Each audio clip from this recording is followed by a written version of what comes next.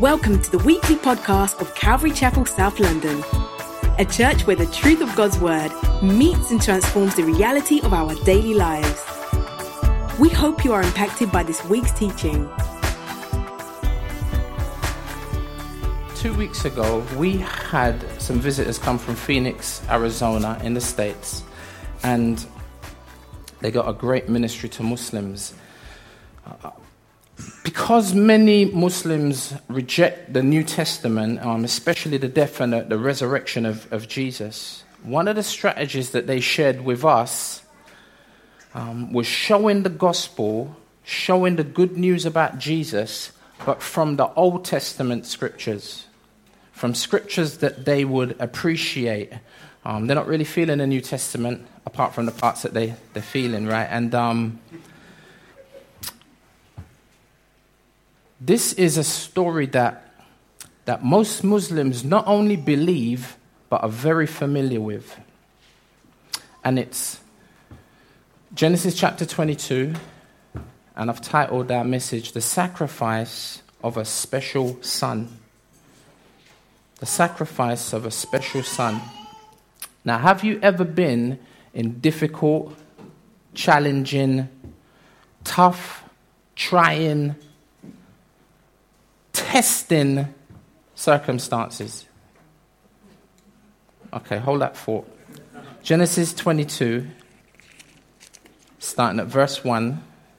Going to read right through to verse 14. Genesis 22.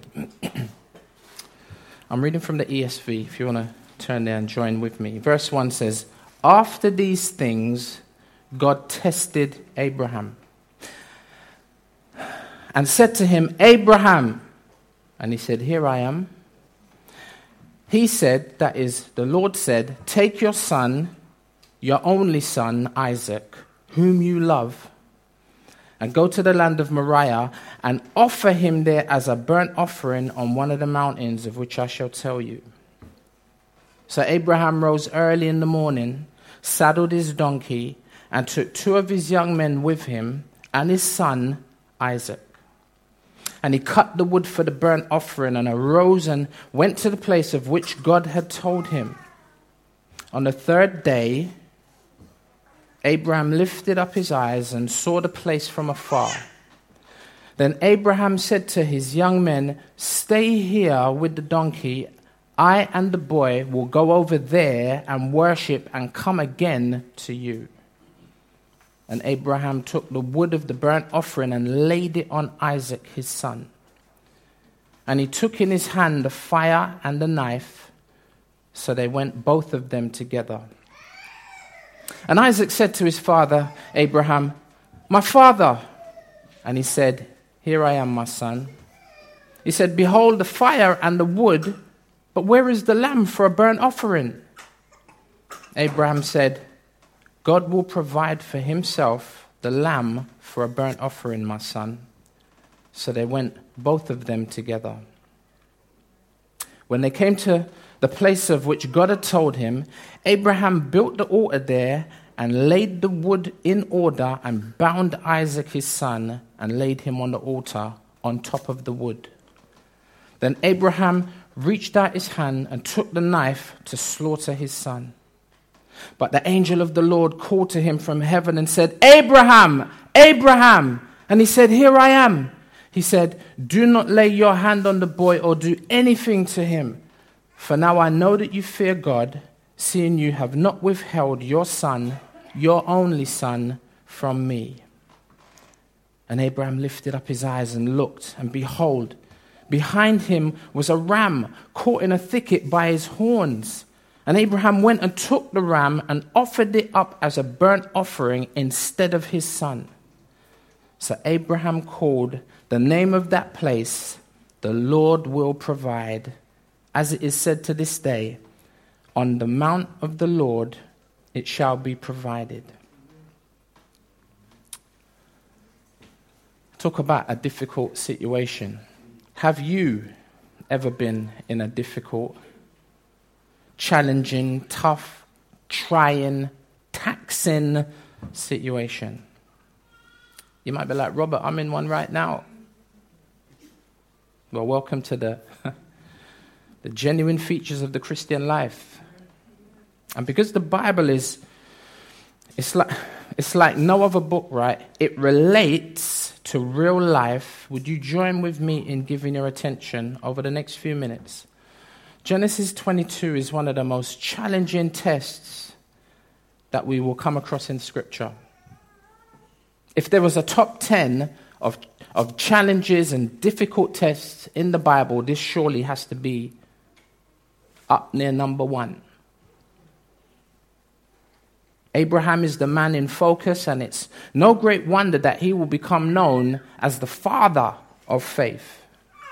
Now, before, again, we dive into Genesis 22, although Abraham is the featured character, I'd like us to see just how much this relates to Jesus and the gospel. I want to do that. It's a bit random because normally what we'll do is we'll preach a message and then we'll kind of conclude on Jesus. But I want you from the gate, from up front, I want you to see who and what this is really about. Now, before we look at Hebrews 11, let's pray. Heavenly Father, just want to thank you for your amazing grace. Thank you that you are a gracious God. And there's nothing in this life that you ask of us that has not been exacted by yourself, that you have either experienced or set example for us in. Just want to thank you that you're the God who goes before us. And because you go before us, then we can safely tread where no man may necessarily have tread before, because you've gone there before us. Thank you that you are the same yesterday, today, and forever. Would you help us to understand that so that we may be able to endure whatever tests or trials we may face as your people? Please would you help us, and would you help us to see Jesus in ways, in tremendous ways, in ways we may never have ever seen before. Because he's the one that we look to. He's the author and the finisher of our faith. We don't look to Abraham, as great and as an example as he is. We look to Jesus. Help us to keep our eyes on him, Father, I pray. Let today contribute to that. Amen. Hebrews chapter 11, verse 17 to 19. Again, I want you to see how Genesis 22 relates to Jesus. Verse 17, and also obviously Abraham is a part of the story. By faith, Abraham, when he was tested, offered up Isaac. And he who had received the promises, that's Abraham, was offering up his who? His only begotten son. It was he to whom it was said, in Isaac your descendants shall be called, Abraham. He considered that, you know what, God is able to raise people even from the dead, from which he also received him, Isaac, back as a type.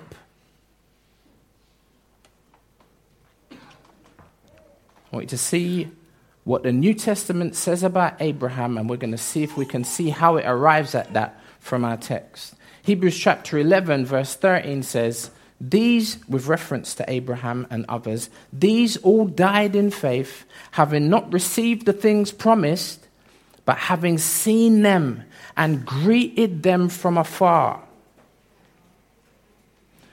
And then John chapter 8, verse 56, the Lord Jesus speaking to the scribes and the Pharisees who were testing him at that time. He says, listen, your father, Abraham, he rejoiced that he would see my day. He saw it, and he was glad.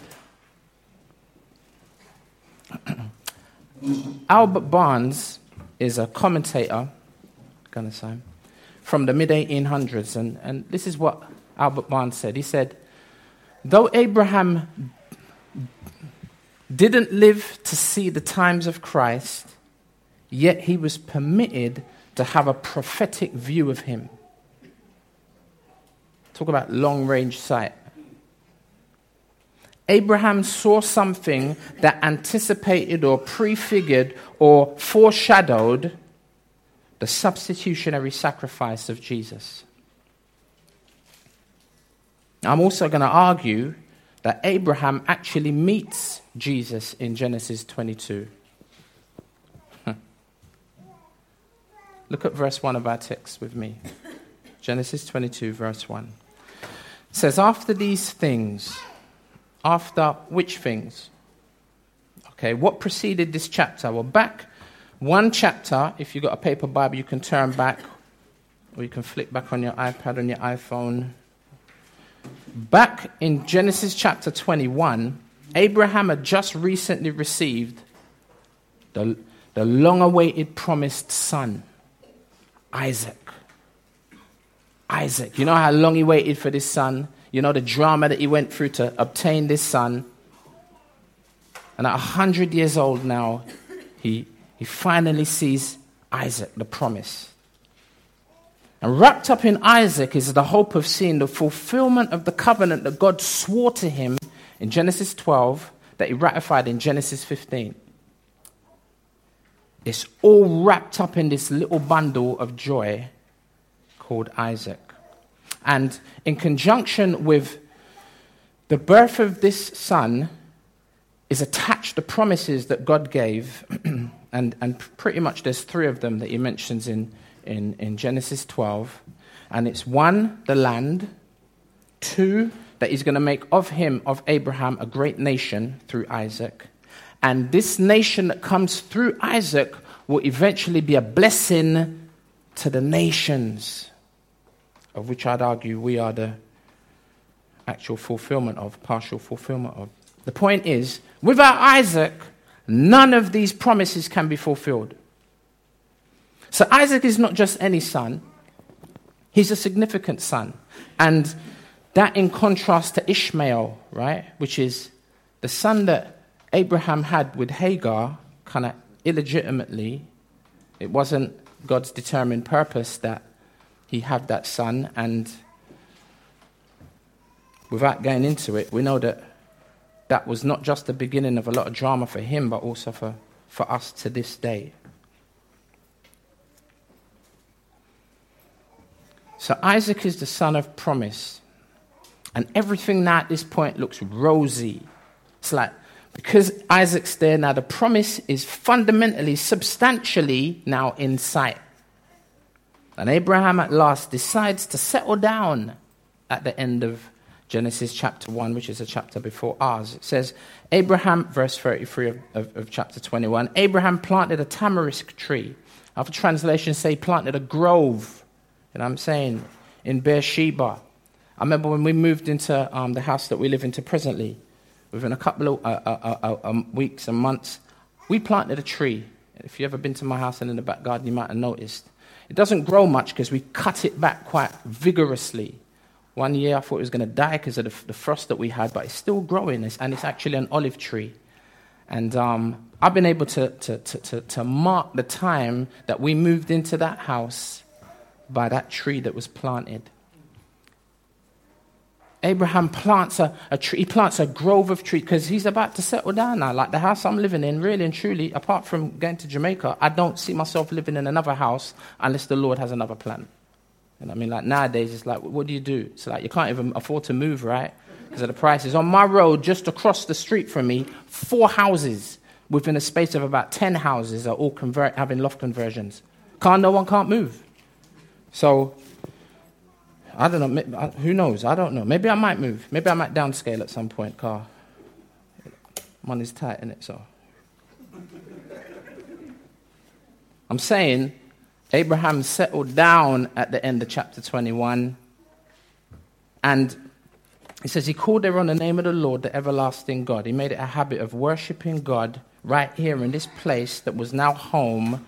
Verse 34, and Abraham sojourned. Now the word can mean travel, but it also does mean to inhabit or to abide. And he may have moved around, but pretty much in terms of his, if you like, his final destination in his mind, it was going to be right here. And it says, Abraham sojourned many days in the land of the Philistines. I think in the net translation it says, and Abraham stayed in the land of the Philistines for quite some time. I'm telling you that the brother settled down. You know what I mean? And this place, the land of the Philistines, like Ashkelon, Ekron, and what's another place in Philistia that's really well known? Pretty much today. Gath, which is where Goliath comes from. And there's another place beginning with G. I never thought of that one. Gaza. And where is that? It's on the West Bank. I mean, it's still there. That's why I love the Bible. It's rooted in real history, real geography. You know what I mean? And what country is that? It's Israel. And this is the land that God had promised. And now Abraham is settled in that land. And just when everything seems to be great, verse 1 says, and God tested Abraham. Just when everything seemed to be great. You know, one of the things, because this is kind of a part of what's in the back of my thinking as I'm sharing this, you know, Islam, one of the things Muslims are always doing is kind of testing us and wanting to say that our Bible contradicts itself.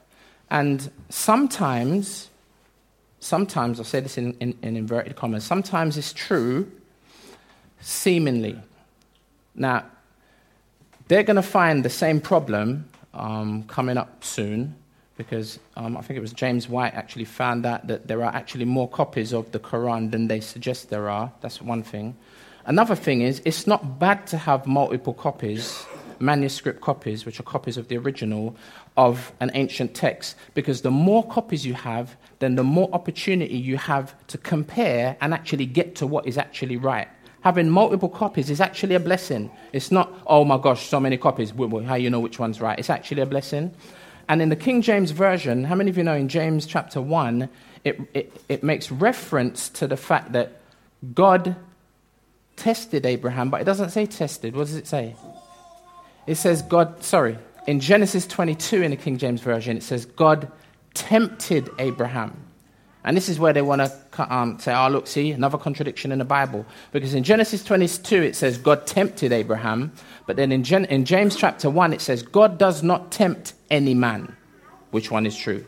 Is James right or is Genesis right? A quote-unquote apparent contradiction. But you see, it's just a mistranslation of the original word.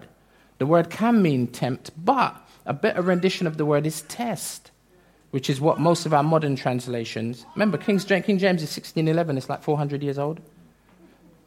So don't see that as a problem, especially when they come at you and say, oh, your Bible's corrupt and your Bible's full of contradictions.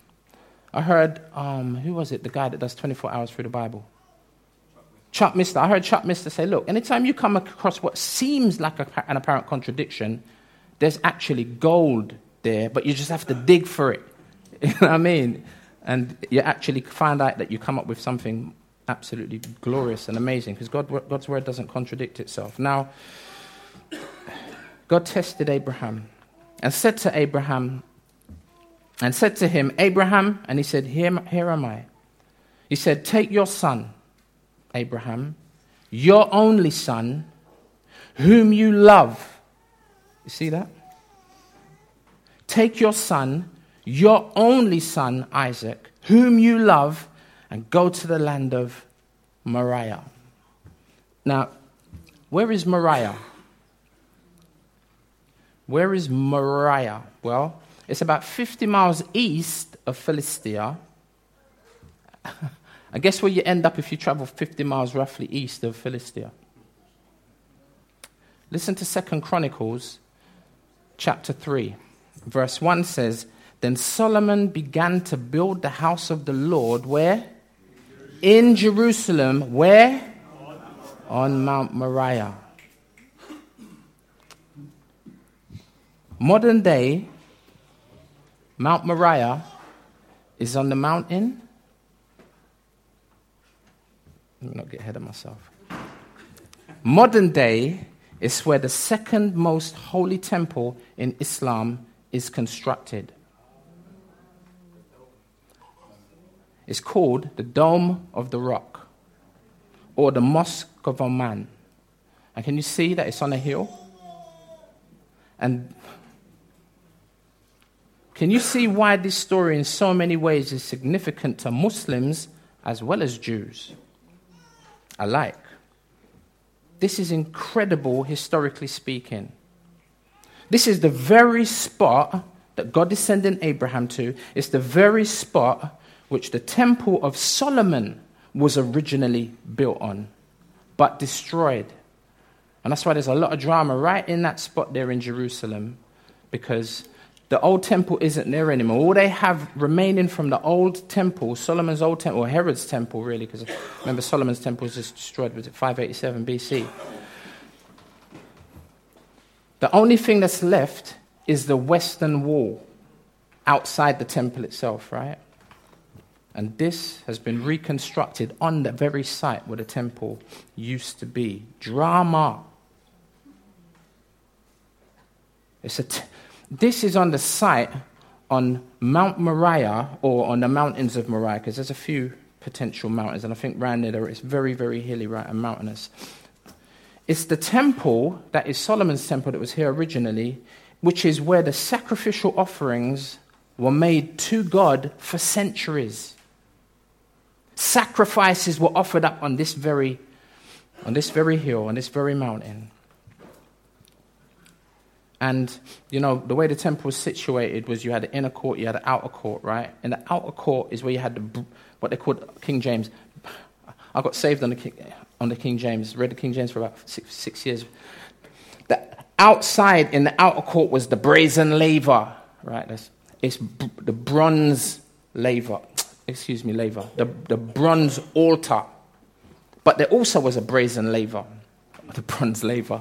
And the bronze laver is where the priests used to wash their hands, then they'd offer up the sacrifices, and they'd be covered in blood, then they'd have to go back and have to wash their hands in the bronze laver as they're offering up sacrifices on the bronze altar. It's like a big barbecue. It's not a good way of referring to it, but it's a helpful way of referring to it. And this outer court was a part of the temple compound.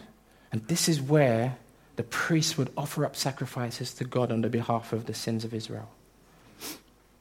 The very same mountain of Moriah. And it says, also, just outside of the temple, there was a graveyard. Well, there was a place that they called Gehenna, and basically it was the dump for Jerusalem where they'd throw all the rubbish, and they'd burn it because they never had the same kind of. And that was a good way of getting rid of the rubbish, and it was nicknamed Gehenna or Hades, a type of hell, right? And not far from there also was the place of the skull, or Golgotha, or Calvary, the place where Jesus was crucified, just outside the city. This is all happening in this same area.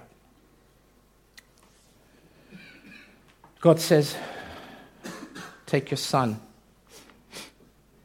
your only son Isaac, whom you love, and go to the land of Moriah, and offer him there as a burnt offering in one of the mountains of which I shall tell you. God says, take your special son, the one upon whom all the promises hang, and offer him up as a sacrifice. Now this sounds like madness. Abraham's God for the moment sounds just like the surrounding Canaanite gods, demanding human sacrifice. This seems so unusual and out of character for God. How does Abraham feel? Confused? Challenged? Scared? His hopes for the future potentially dashed? How does he feel? Can you possibly identify with Abraham with regards to maybe your current circumstances or your situation? Do you have a child? Do you have children? I remember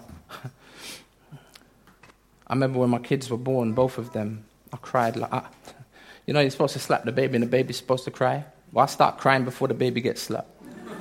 I had to go and find a corner, especially when my daughter Renee was born, because she was the first. Man, when I saw that baby come out, I literally had to go find a place. It wasn't one of sometimes you watch a film, right, and there's people in the room, and the film gets to that point where it's very moving and emotional, and you can just about kind of hide it. You might just rub your eye, or you know what I mean. You can firm it. I couldn't firm it. It was too overwhelming. I went into the toilet and I got down on my knees and I cried. Like, imagine you got the real baby crying in the delivery suite, and you got me, the other baby, bawling in the toilet, bawling my eyes out over just the joy of seeing my daughter birthed, my son born, and before I even came to dedicate them back in the first church that me, Pastor P, and Pastor E were at, called CCF. Before then, there's me. I don't know whether I was in the front room, probably one morning while Helen was asleep, holding the babies up like Simba in the Lion King. How many of you know? Because at that time, that's when it came out. You know what I mean? It's like I know every one of them songs. I know. There's me. Lord, thank you. Another emotional. Thank you, Lord. Offering up my children to God in dedication to Him for His goodness.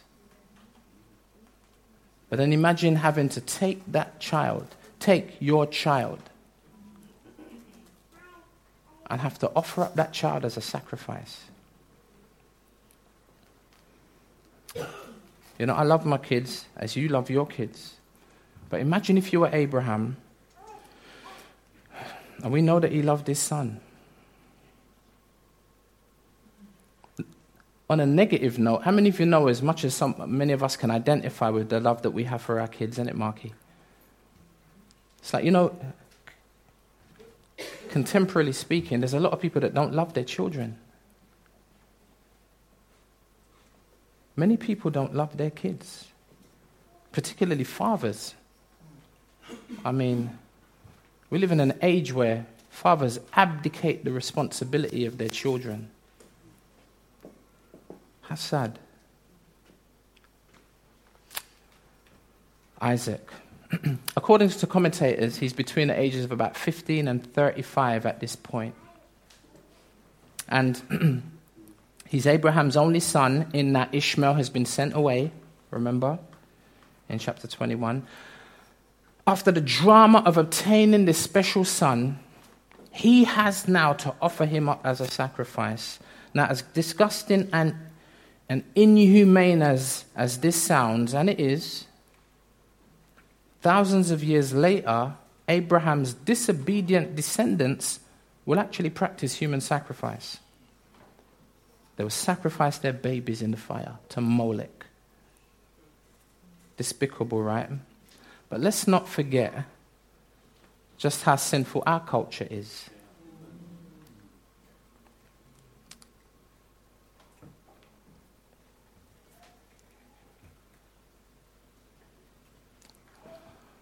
In two minds, but I'm not sure if you can see the slides from where you're standing, but what we have is just a description of the abortion statistics for England and Wales. And these are really up to date. These are like 2013. On this first table, we see a percentage of women who had one or more previous abortions, and they're listed by ethnicity, which is interesting. Asian or British women, 33%. Black or British or Black British, 49%. Chinese or other ethnic groups, 31%. Mixed, 45%. White, 36%. All pretty high figures. But you can see the highest one there, Black or Black British, followed by mixed. That's a really terrible statistic with regards to abortion in this country. You talk about not loving children, and offering them up as sacrifices, in a sense. I think we talked about it a few weeks back. Costs about 180,000 plus to raise a child, like 180,000 spent on the child or spent on myself. Sometimes it seems like, especially by the statistics, that it's not a hard decision. This other slide talks about the percentage of women who had one or more previous abortion by age. Now, this one really shocked me, because I thought that it was going to be kind of the other way round with regards to what the statistics suggest. I thought that under 18s would be ridiculously high, because it would be young children, young people that we would be having more abortions. But can you see that it's actually the other way round? It's actually the 20 to 24, oh my goodness, and it jumps up from the 25 to 29 category, from 34 to 44%, then from 44% to 47% in the 30s to 34s, and pretty much stays the same to 35s and over. And that's quite shocking, because older women now are seeing this as a quote-unquote way out. And I'll show you one more slide, then I'll conclude with a clip from the Telegraph.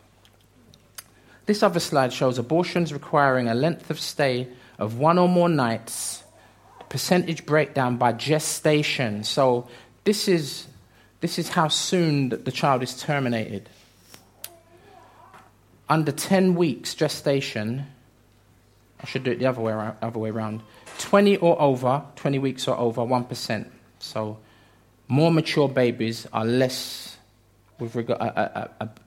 less likely to be aborted, statistically speaking. Under 13 to 19, between 13 to 19 weeks, 7%. 10 to 12 weeks, as it gets lower, 12%. Under 10 weeks, 79%. You know what that statement suggests?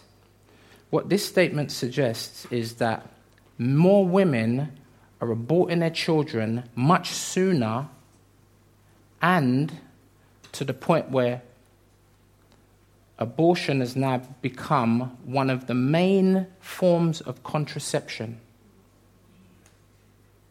And this is the statement in the Telegraph. It says the latest UK abortion figures suggest that abortion is being used as contraception. Thank the Lord that, I think there's a few things. I suspect I'm aware that many of us have a past, and I'm sure you can sense by my demeanor, this is not us pointing a finger at anyone who has had an abortion, whether outside or inside this room. And I'm grateful that what we're doing, even as a church, is we're seriously thinking about how we can reach out to women who sometimes don't really care and need to be educated in terms of what they're doing, because it will affect them later on in their lives, if not in this life, in the next life. And we need to help those ladies. And I think a big part of the reason, it obviously can't be the fundamental reason, but a big part of the reason it happens is because of men. I mean, women have to obviously take their responsibility, but a big part of the reason is because the men are not men. And they're treating women horrendously.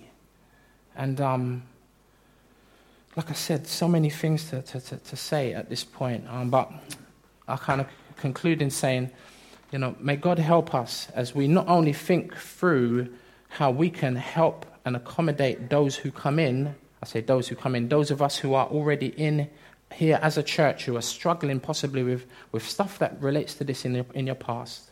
Thank God for the saving grace that comes through the Lord Jesus. And I mean, and as a hospital, we can see people forgiven and cleansed and healed. But then also, we want to be able to help those who are outside, who will be coming in, and to see them helped and healed in the same manner, and also help some of these guys. I think that's part of our heart, isn't it? to reach out to guys, to see them changed by the gospel so that they won't continue to perpetuate this pandemic. And it's so painful, isn't it, when you see statistics like that, because, I'll talk about it in a minute. Like my wife Helen, she was barren. Like clinically, the hospital, the doctors especially said you never have children naturally. And it doesn't always happen, but for us, we believe God worked a miracle, because it did happen completely naturally. But my heart goes out to those who have been trying to have children, possibly for years, and have not been able to conceive. And, may God help us as a church to be able to... There's so many areas of hurting people, I'm saying. May God help us to put an arm around those people and also share the genuine, substantial love of Jesus. That is the only thing that can contribute to washing away those stains. In Hebrews 9, it talks about the fact that the blood of Jesus washes away the stains in the conscience. It's one thing taking your dirty clothes to the cleaners, but how about your soul and your conscience? How do you wash and cleanse your conscience? Well, Hebrews says the blood of Christ can do that. And that's a wonderful thing.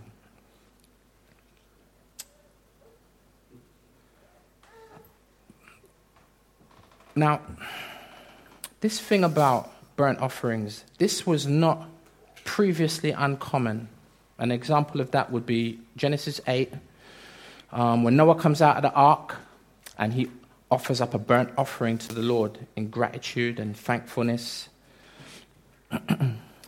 So this isn't anything new with regards to where we're at in the text. The burnt offering, we later find out, is the first and one of the most significant offerings in the Old Testament sacrificial system.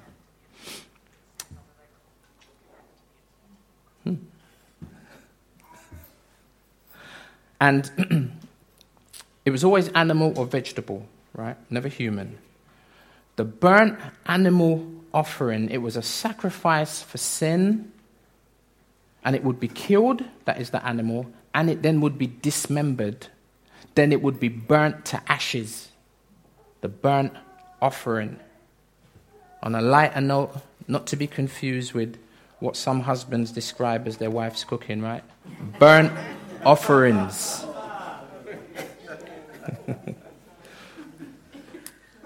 Look at verse 2 with me, otherwise we're not going to get through this today.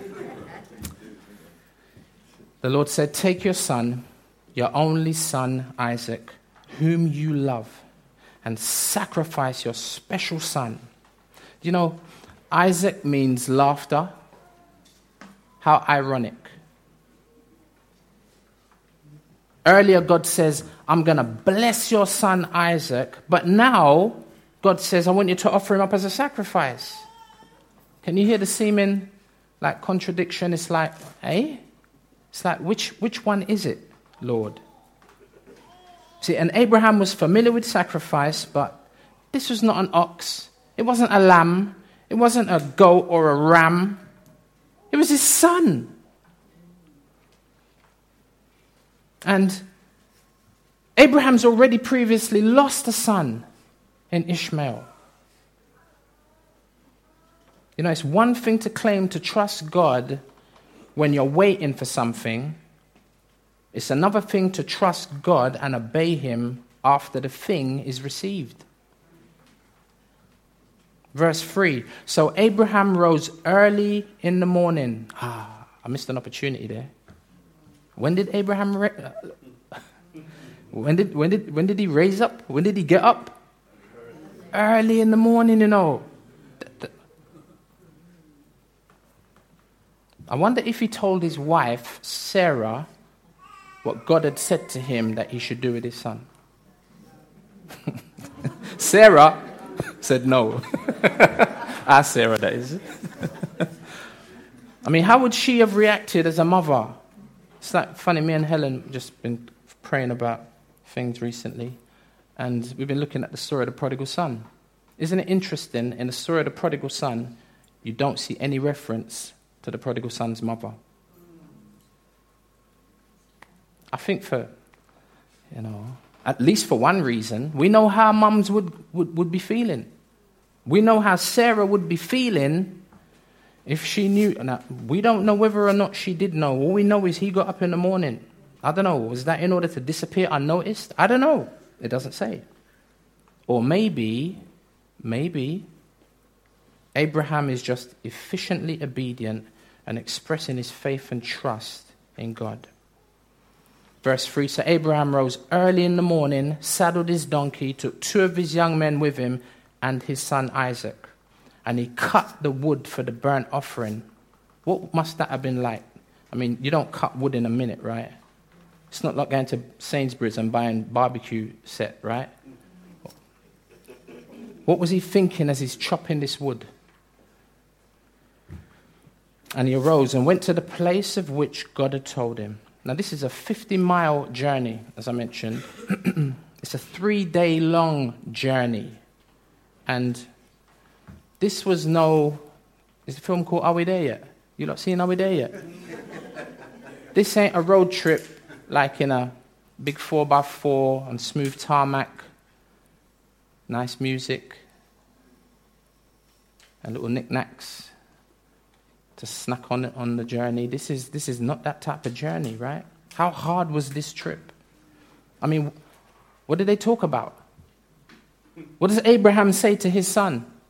I mean, 72 hours. I mean, you must say something about something. But what does Abraham say? Well, we'll get a little bit of insight to the conversation, at least at a latter point. Verse 4, on the third day, is that a significant pointer to another later story? On the third day, Abraham lifted up his eyes and saw the place from afar. Then Abraham said to his young men, stay here with the donkey. I and the boy will go over there and worship and come again to you. See that? Remember what we read earlier about Abraham's perspective? Abraham, I would argue from this verse, is convinced that both he and Isaac will return.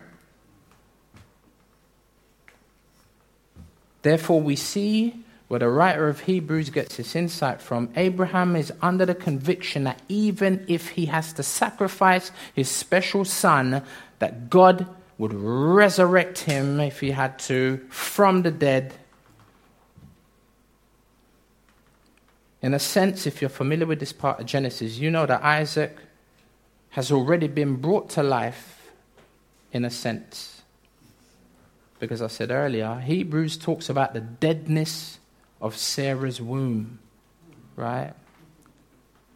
So for life to come from that womb is a miracle. So to some degree, if God could do that, then what would prevent God from raising him from the dead? He brought him from a dead situation, didn't he? He can bring him back again. God had already worked a miracle. Abraham is believing that if God had done it once, he can do it again. Verse 5, stay here with the donkey. You lot, I and the boy will go over there and worship and come again to you. Do you hear that? The verse I showed you earlier. It's funny, isn't it, when you look at things from a fresh point of view. Verse 17, we've already read it. Hebrews 11, by faith, Abraham, when he was tested, offered up Isaac, and he who had received the promises was offering up his only begotten son. It was he to whom it was said, in Isaac your descendants shall be called. He, that is Abraham, considered that God is able to raise people even from the dead, from which he also received him back as a type. Abraham believed that whatever happened, God was able to resurrect his special son. I mean, he had to, in order to see the promise fulfilled. God had to, or otherwise he would have been found guilty of breaking his own promise. And that could never happen. In the midst of what seems like difficult, challenging, tough, trying, testing, taxing circumstances, we must not fail to trust God's promises, regardless of what it may look like, regardless of what it may feel like. We must not fail to trust God's promises. Verse 6. And Abraham took the wood of the burnt offering and he laid it on Isaac his son. Wow. The father laid the wood on the back of his son, who then proceeded to carry it up the hill.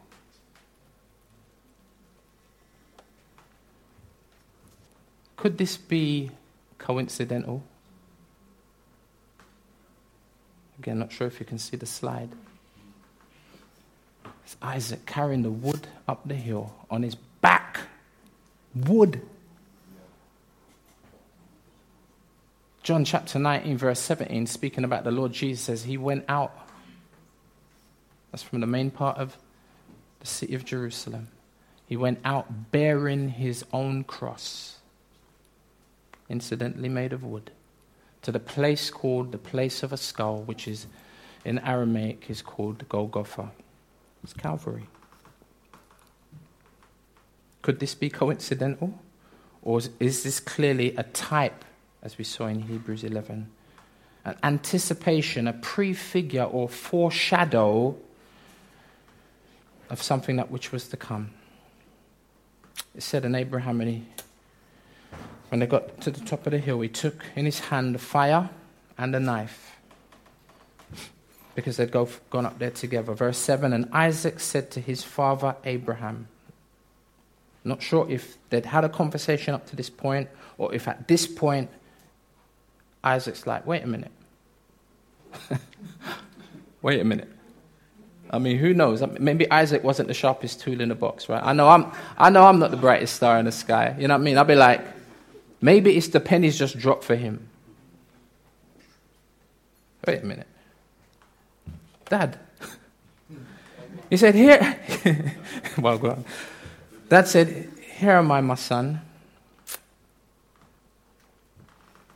Behold the fire and the wood, but where's the lamb for the burnt offering, Dad? I mean, talk about the knife that's apparently going to penetrate the heart of Isaac. Those words must have been like a knife in the heart of Abraham. Dad, fire, wood.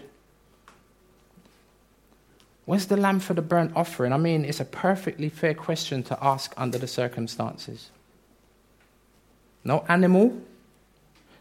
His dad doesn't have a bow and arrow to hunt for an animal, just a knife to slaughter the sacrifice.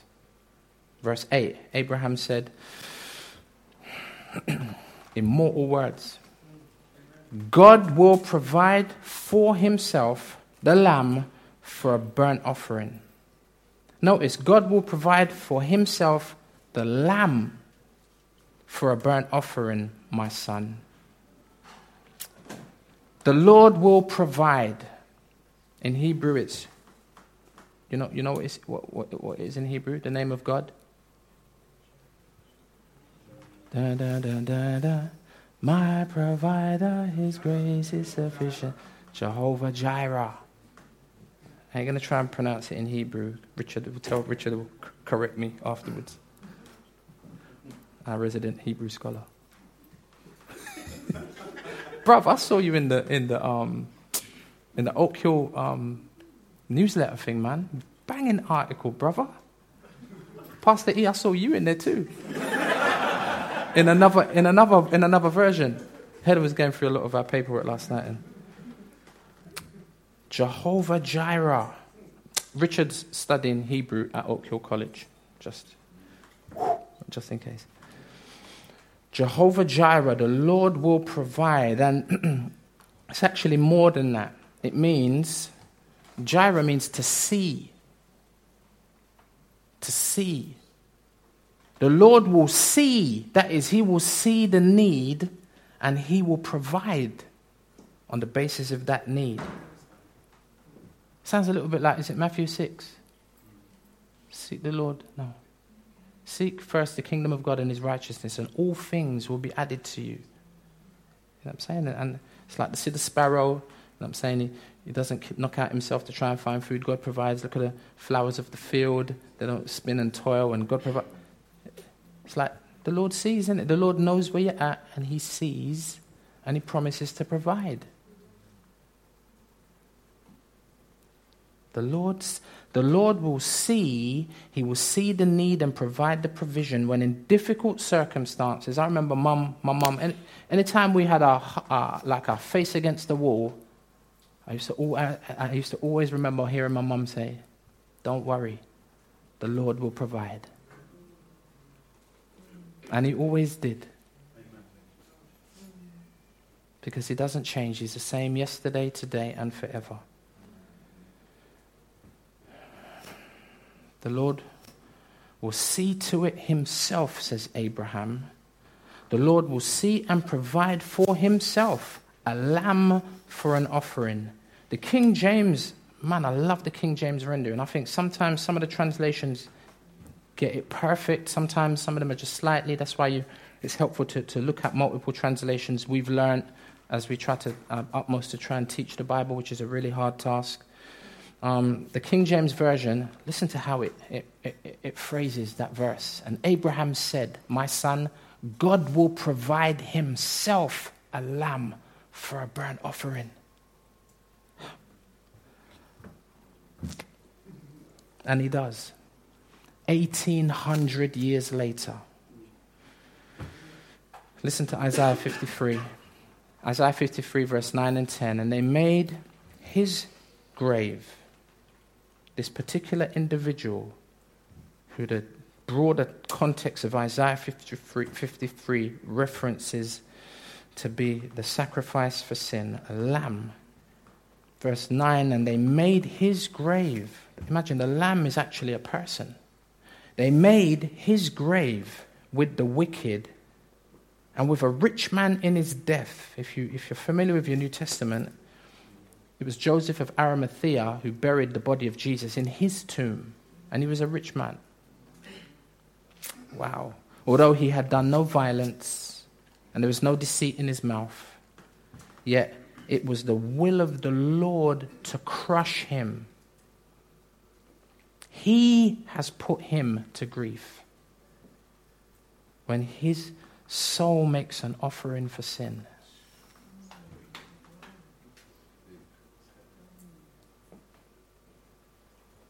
Can you see God the Father laying the wood on his special son,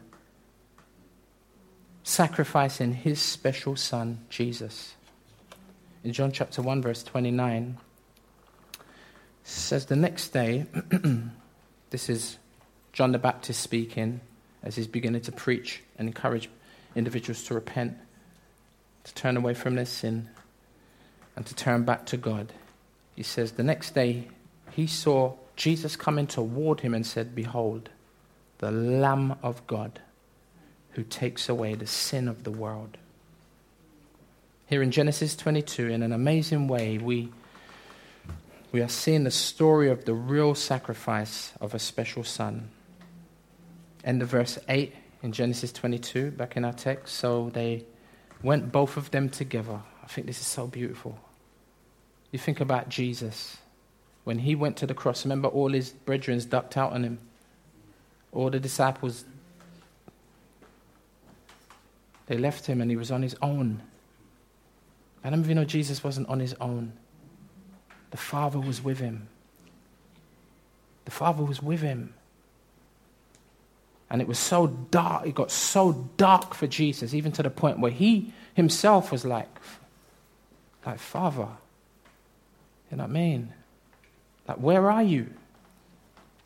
And I think, where can God go, right? Psalm 139, David said, "Lord, if I ascend to the heavens, you're there. If I make my bed in Gehenna, if I make my bed in hell, Lord, you're there." There ain't nowhere you can go from God. You know what I mean? But you can be in such a dark situation sometimes That's what it feels like. It's like, Lord, where are you? My God, why have you forsaken me? But you see, there actually was a point where Jesus was forsaken by the Father, where he became the substitute. He became the propitiation. That is, he took our place and he took the punishment that we deserve. It's like jumping in front of a bullet. And the wrath of God was impacted on Jesus. In that sense, the Father just stepped back and allowed a Mack truck to hit Christ.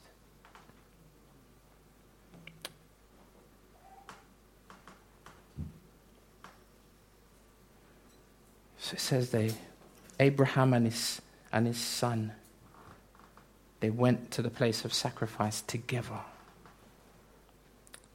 It's funny, the New Testament interprets the Old Testament, but I think sometimes we see glimpses in the Old Testament that actually illuminate the New Testament. They went, both of them, together. And you can be encouraged that the Lord is with you. I mean, he's not a man that he should lie. He says, I'll never leave you or forsake you. So they went, both of them, together. Verse 9, Genesis 22. When they came to the place of which God had told him, Abraham built the altar there.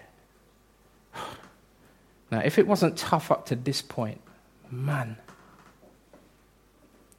Abraham built the altar there. It took time to construct that altar, knowing what it was going to be for. And he laid the wood in order. And then he bound Isaac, his son, and laid him on the altar, on top of the wood. There's a lot that we can say about Abraham, but I think that there has to be some mention and reference to Isaac. Because Isaac wasn't fresh out the delivery suite. Isaac was at least 15 years old, if not older. And Abraham is over 100 years old. How many of you know if Isaac like figured out what was going on, and I'm sure he did once his dad started to bind him up, right?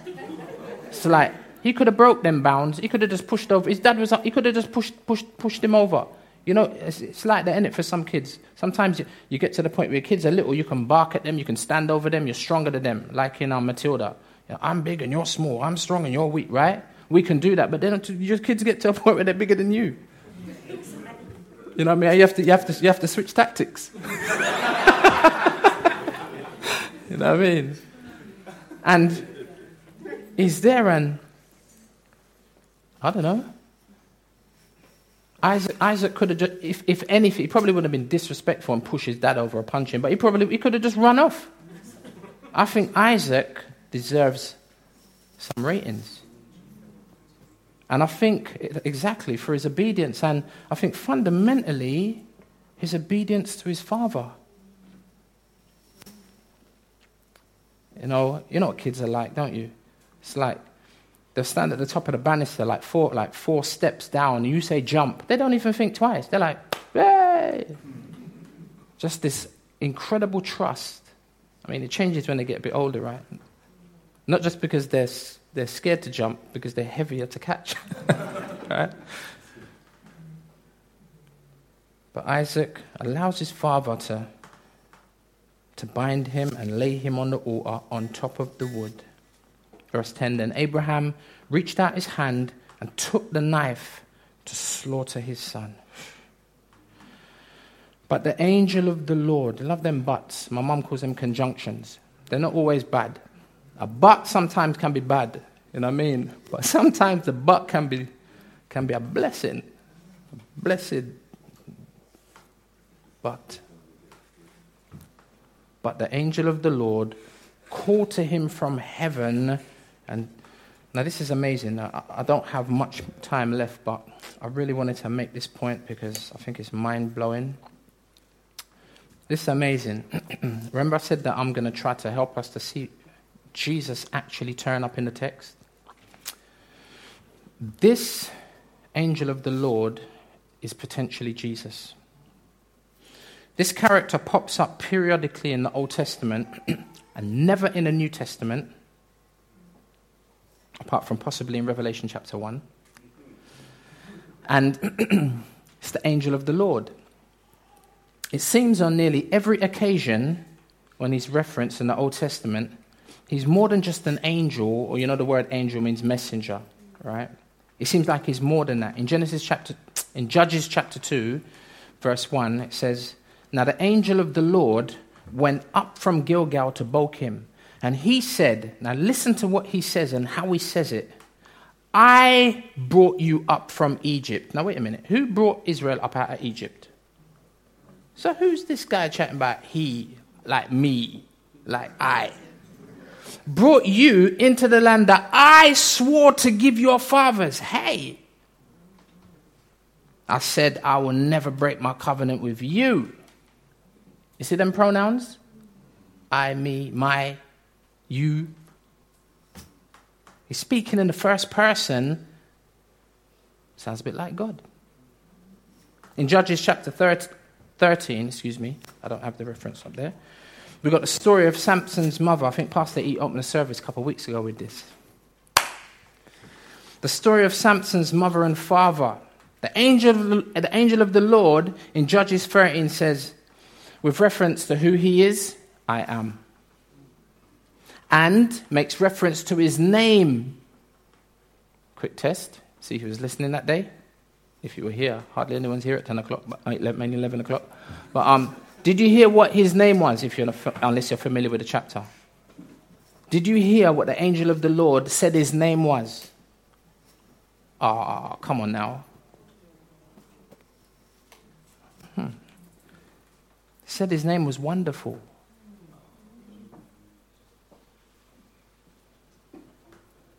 Wonderful. It's actually a reference to Jesus. Wonderful Counselor.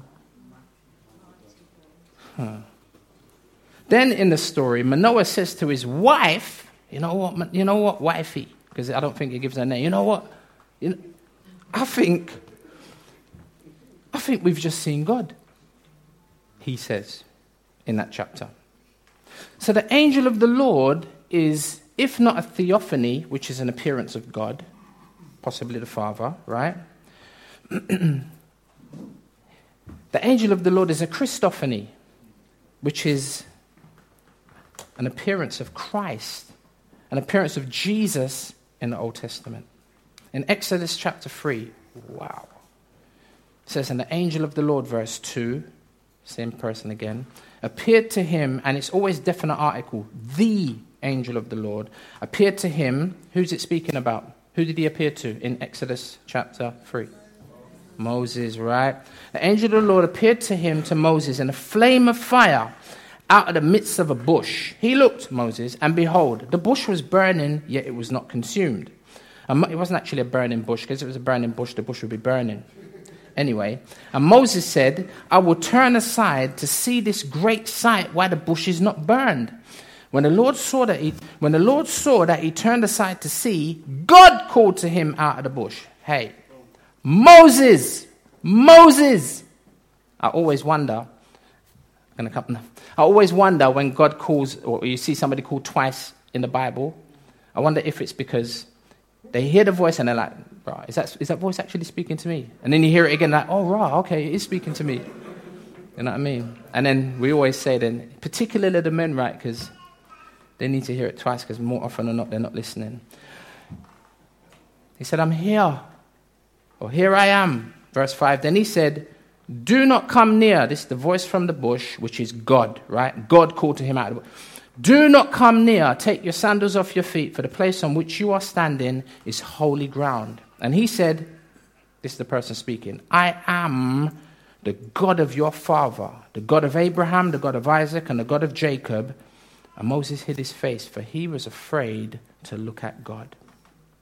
Verse 13 goes on. Then Moses said to God, "If I come to the people of Israel and say to them, 'The God of your fathers has sent me to you,' and they ask me, 'What is his name?' what shall I say to them?" God said to Moses, "I am who I am." And he said, say this to the people of Israel, I am has sent me to you. God also said to Moses, say this to the people of Israel, the Lord, the God of your fathers, the God of Abraham, the God of Isaac, and the God of Jacob has sent me to you. This is my name forever, and thus I am to be remembered throughout all generations. And then what does the Lord Jesus say in John chapter 8, verse 58? Jesus said to them, truly, truly, I say to you, before Abraham was. I would argue quite strongly and vigorously from the scriptures that Jesus is God. And we're monotheistic, aren't we? So we're not saying that God is anything other than one, but God is three in one. Three persons in one. And it goes on to say a little bit later in John, it says that they picked up stones to stone Jesus. Why?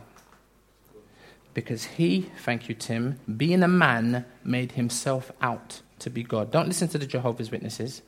They'll tell you that Jesus ain't God. But my question always to them is, wait a minute, should I believe you or should I believe the people that were standing there at the time? Because the people who were standing there at the time understood him to be God. Or at least he was communicating that he's God. That's why they picked up stones to stone him. Who is the great I am? Is Jesus. So I would argue strongly that this is quite possibly a pre-incarnate appearance of Christ in Genesis chapter 22, verse 11. Listen to how this messenger, this angel, refers to himself, and we're nearly done. Listen to how he refers to himself back in our text, right? Look at verse 11. But the angel of the Lord called to him from heaven and said, Abraham, Abraham. Remember Moses? And he said, here am I. He said, verse 12, do not lay your hand on the boy or do anything to him. Don't you dare, don't touch him. For I know that you fear God. Now listen to the pronouns. I know that you fear God, seeing you have not withheld your son, your only son, from me. Only a Trinitarian perspective of the scriptures is able to hold all of the verses in tension. God is more than one, in the sense that he is one, but is manifested in three persons. And there's two of them right there in verse 12. Who is speaking is the angel of the Lord. Who was it in verse 1 that tested Abraham? God. If you can see it, I say it's proof from the Old Testament. Jesus is the second member of the Trinity. God the Father, God the Son, and God the Holy Spirit. Verse 13, and Abraham lifted up his eyes. Wow, what a moment. Euphoria and jubilation would be an understatement. He looked, and behold, behind him was a ram caught in a thicket by his horns. And Abraham went and took the ram and offered it up happily as a burnt offering instead of his son. So Abraham called the name of that place, the Lord will provide. The Lord sees and he provides. And it is said to this day, on the mount of the Lord it shall be provided. Remember, that was past. That was pre-crucifixion. That was pre-Jesus. On the mount of the Lord it shall be provided. Understand the context. Can you see how Abraham, I would argue, saw Jesus and saw the day that Jesus would become the special son who would be sacrificed? And he saw the day and he rejoiced and he was glad in it. I say he was glad at that moment.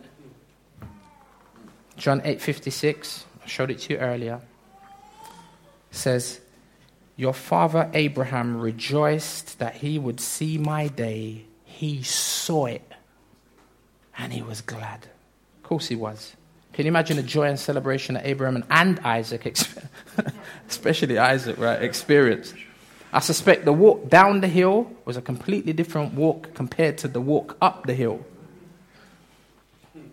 Let me summarize and highlight some of the wonderful similarities to these two wonderful accounts and the parallels of Jesus as we wrap up. Isaac, like Jesus, was named before his birth. Both Isaac and Jesus were referred to as only beloved sons. For God so loved the world that he gave his only begotten, beloved son. Both Isaac and Jesus were sons of promise. Both Isaac and Jesus were born miraculously, one to a barren mother and the other to a virgin. Two miracles. Although 1,800 years apart, Mount Moriah is exactly the same place where God's special son Jesus would be sacrificed. Isaac was nearly pierced. Jesus was actually pierced. Isaac would have been pierced once through the heart. Jesus was pierced hands, feet, and heart. Isaac carried the wood up the hill on his back. Jesus carried a cross on his back made of wood. A ram was caught in a thicket by the horns. Jesus' head was wrapped in a crown of thorns. Later, a nameless servant. It's beautiful, man. The whole Bible just comes together like. Later, a nameless servant is sent out by Isaac's father with gifts to get a bride for his son Isaac. Later, the father sends the Holy Spirit with gifts to get a bride for Jesus. Rebecca becomes the bride of Isaac, having never seen or met him. The bride of Christ will marry Jesus, the bridegroom, having never met him. Abraham, Isaac's father, offered up his only son, the son that he loved, as a sacrifice, and God the Father offered up Jesus, his beloved, only begotten son, as a sacrifice. Last one, last two. Abraham believed that if necessary, God wouldn't let his son die, but raise him up from the dead. Jesus trusted his heavenly Father to raise him from the dead, and he did. In verse 11, we see that Abraham didn't withhold or spare his son, right? His only son, the son that he loved. In Romans chapter 8, verse 32, in reference to God the Father, it says, "He who did not spare his own son, but gave him up for us all, how will he not also with him graciously give us all things?" The sacrifice of a special son. Shall we pray?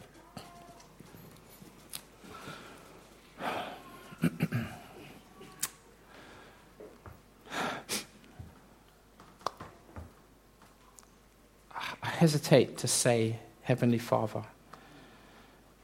Father, not because I'm fearful, not because I'm afraid, not because I've never said it before, but it just has a fresh ring that you are our Heavenly Father.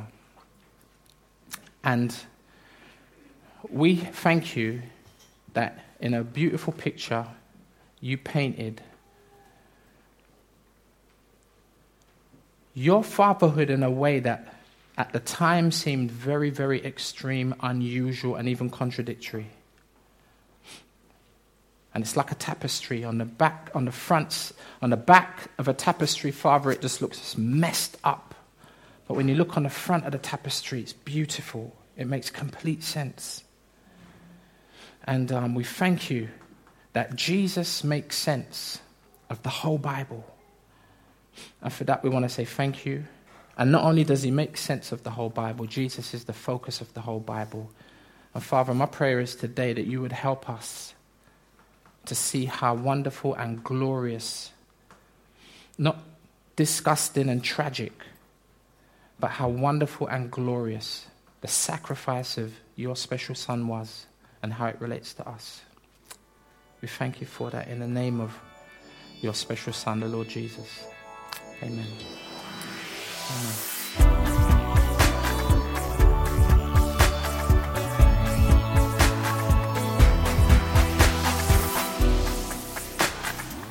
find out more about us, visit our website at calvarychapelsouth.london.org or find us on Facebook and Twitter at CC South London. Join us next time for more of God's truth to transform your reality.